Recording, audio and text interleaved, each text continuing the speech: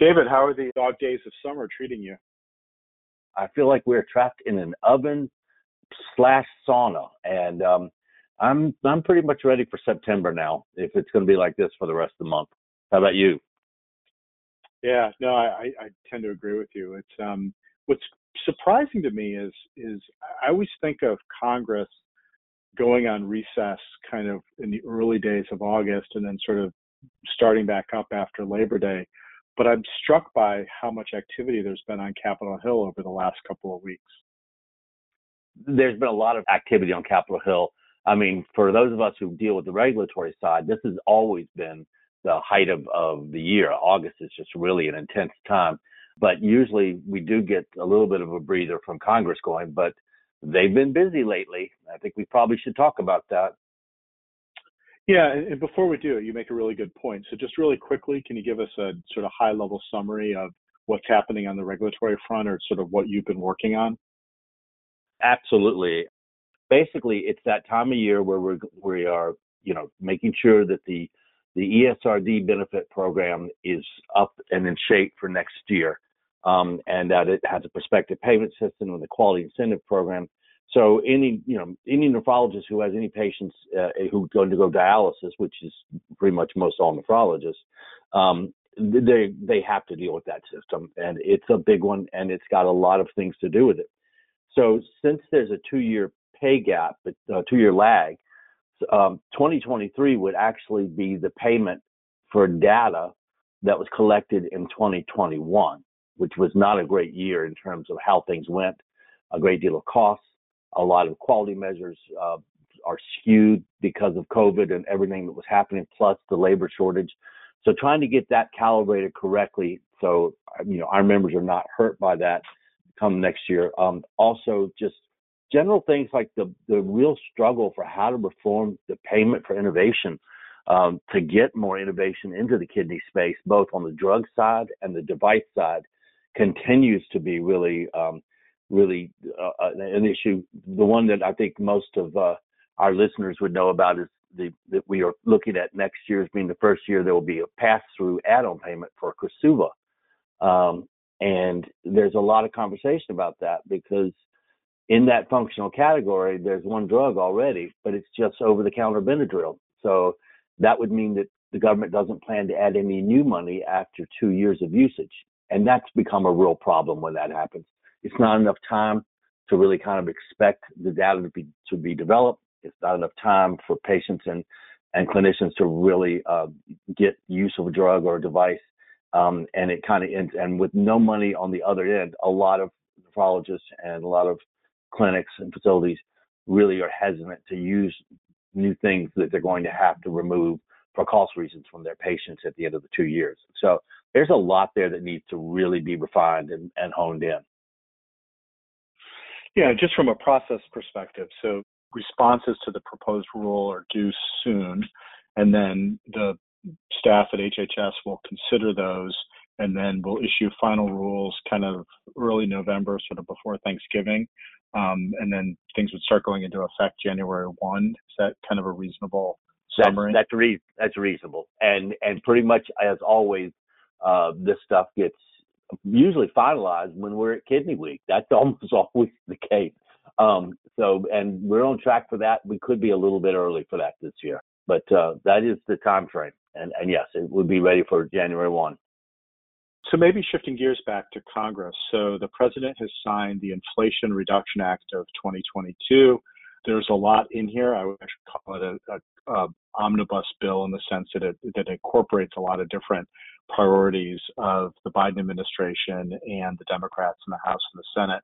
Can you give us a quick sort of summary of the legislation, but also from a perspective of the kidney community, what we should be most interested in? Well, it's a $740 billion bill, much less than originally they had wanted, but it's still a big bill, and it's still considered by most people to be a real success. A lot of this money is going to be factored into climate change. Tax breaks on electric cars, other, cleaner energies, everything imaginable that you could get. Not everything that everyone in the environmental sector really wanted, but a lot. It is a big deal. There is money in there for support for those individuals who need subsidies for the Affordable Care Act and for buying insurance on the open exchange. So that, I think, is probably the biggest thing that we're going to see in that space. The overall appropriations for things like NIH and NIDDK and things of that nature, those are going to be dealt with in separate spending bills for the regular government functions. But this is all stuff that would not have happened in the regular process if we had not had this go through. I think you're going to see this going in a lot of different ways. Might not be that kidney specific at the moment, but anything that helps allow people to get their insurance and be able to afford their insurance is really important for everyone in the country and for all the people who are affected by kidney disease. So maybe one way to think about it is there's the part of the legislation which is very much focused on climate change. There's the piece that's focused on the Affordable Care Act, which has a lot to do with drug pricing, but also increased coverage. And then to pay for those two areas of focus, there are new taxes that are very targeted to sort of the wealthiest part of the country. I just want to make sure I sort of have my arms around all the moving parts here. That's correct. And I'm not going to go into all the tax provisions, but they are pretty much aimed at the $1 billion plus businesses, and it's a pretty high up level of individual who would be impacted. It's an interesting little thing because it's what we call a reconciliation package. It's a very specific use of legislative powers that are designed to reconcile what was in the budget spending. So when you pass a budget, you have one shot at reconciliation for that budget within that time period. And that does not require a 60 vote in the Senate.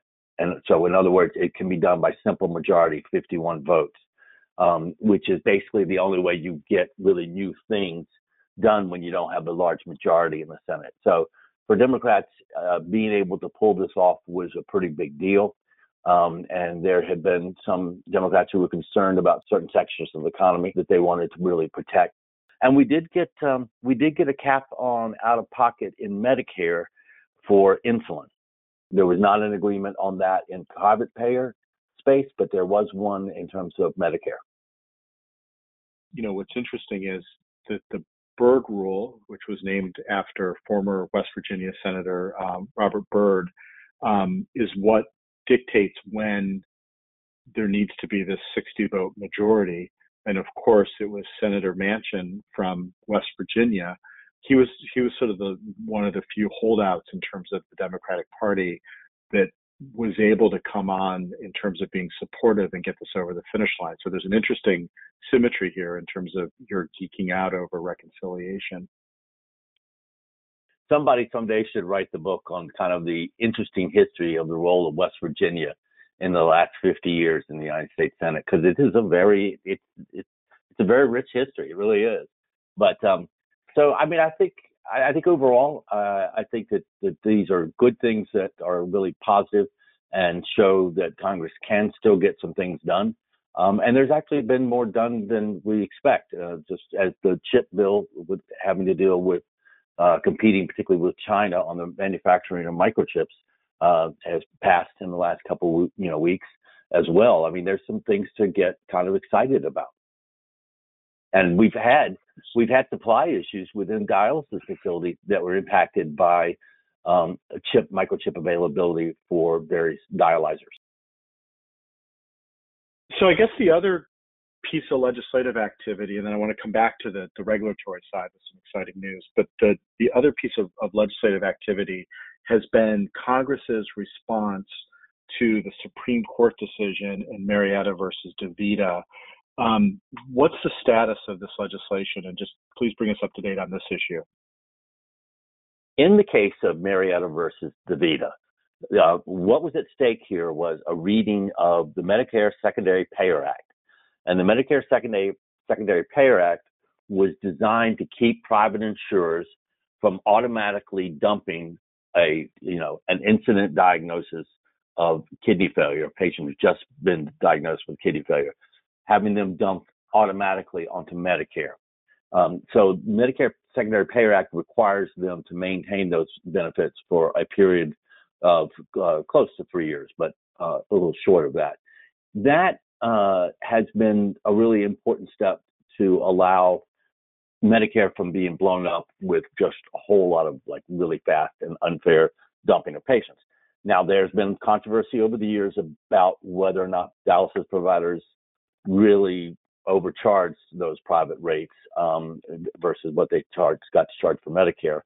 And that will stay out of for the moment because, even if you believe that that's wrong, two wrongs don't make a right. And I think what the Supreme Court did was wrong. They read it as basically saying that since this insurance plan restricted the use of dialysis and not included any of the payments as in network, that was not discriminating against people who have kidney failure. Well, of course, that's where we talked a little while ago in one of our podcasts about Justice Elena Kagan saying that's crazy because dialysis is almost nearly perfect proxy, as she wrote, for the person with kidney failure. That got people on Capitol Hill very concerned, and it's been a very, very bipartisan reaction because basically you're talking, if you just like pulled out of an envelope and turned it over and started scratching on the back of it, you're talking about if other companies and insurers did the same, you could end up with billions of dollars of increases fairly quickly in Medicare in that program, the ESRD program. So what's happened is in a very short period of time, I think it's less than 33 or 34 days, I don't have the exact number, between the time that the Supreme Court made the announcement and the time that the legislation was introduced. You had a bipartisan group with 17 members in the House, and then also Senator Mendez of New Jersey and Senator Bill Cassidy of Louisiana in the Senate, basically putting together a bill that would prohibit group plans from putting limits, restrictions, or conditions on dialysis benefits compared to services needed to treat other chronic conditions the plan covers. And so that is designed to be a legislative fix to what the Supreme Court did. And I think we can be fairly optimistic about that having a good chance. And the main reason is because the Congressional Budget Office is likely to score this. We've talked about scoring legislation before as a real money saver for the government because of the potential impact of what would happen if all these private payers like dump their kidney failure patients directly onto Medicare. Does that make sense? It does. I mean, I think you're raising a couple of really interesting issues just to touch on briefly. The first is that this legislative proposal is bipartisan and bicameral, which increases the likelihood that it may move forward in this Congress. The second piece is that it's likely to be scored in such a way that it could then be offset with legislative proposals that cost the government money, which will make it very popular. And then we have that whole conversation headed. And then I think the third piece is that how quickly this is moving. So if you were to predict sort of between now and the end of the year, what do you think happens with the bill? I think that either we have last minute success in the various funding bills and it gets attached to that prior to at some point in October, even though the government runs out of money, technically October 1, they might be doing a couple week continuing resolution. I'm hoping it's not kicked to December, and just for the reason that should Republicans take over in either one of the houses, in the House or in the Senate, they might be really, really reticent to allow anything into any Christmas tree package at the end of the year because they'll want to be able to put their stamp on everything in the next year. So we'll see. I mean, it could be this fall or it could be into early winter, right, in the December period. But I think you're right. I think this will be extremely attractive to them because it will be one of those that gives them the cover to actually spend some money elsewhere.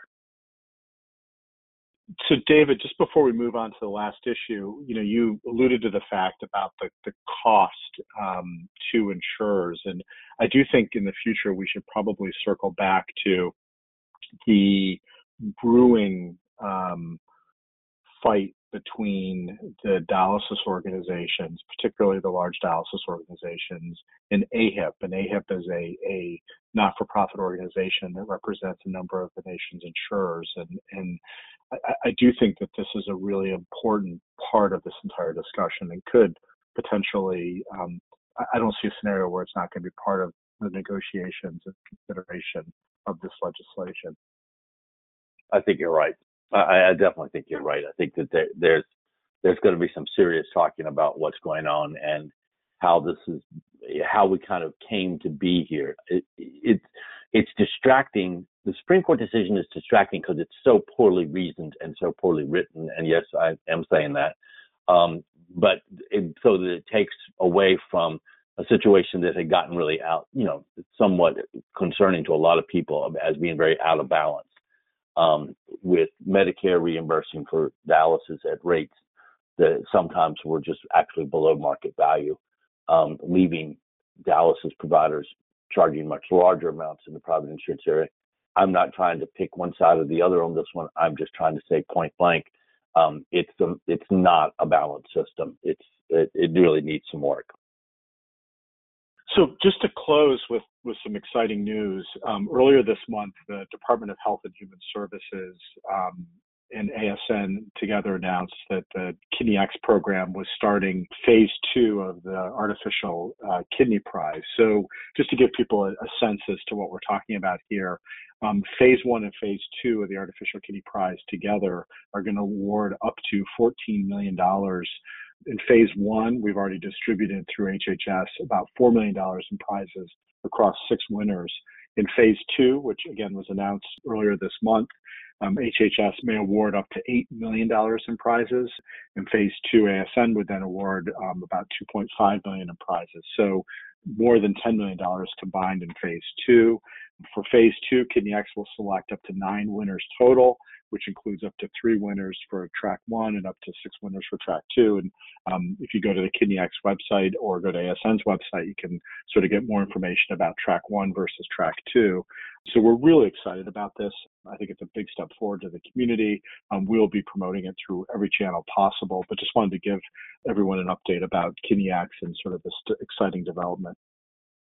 Todd, that's really exciting, really exciting. We probably should have led with that, but I'm at least glad we got to it before we finished this podcast, because people really should know that. When you think about where we were just 5 or 6 years ago in this discussion of creating KidneyX, the idea that we would be at this point this fast is really amazing. And congratulations to you and the others who really worked so hard to get KidneyX in place and to keep it moving forward.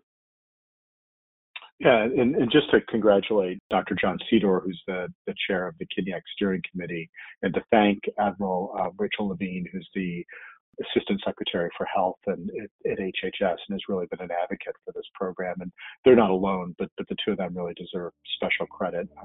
So again, just to thank them and to thank everyone in the community for supporting this important program.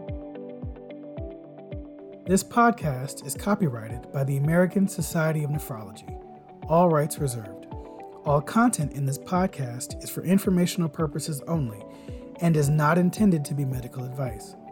This podcast should not be used in a medical emergency or for the diagnosis or treatment of any medical condition. Please consult your doctor or other qualified healthcare professional if you have any questions about any medical condition or before taking any drug, changing your diet, or commencing or discontinuing any course of treatment. Thank you for listening to this podcast from the American Society of Nephrology.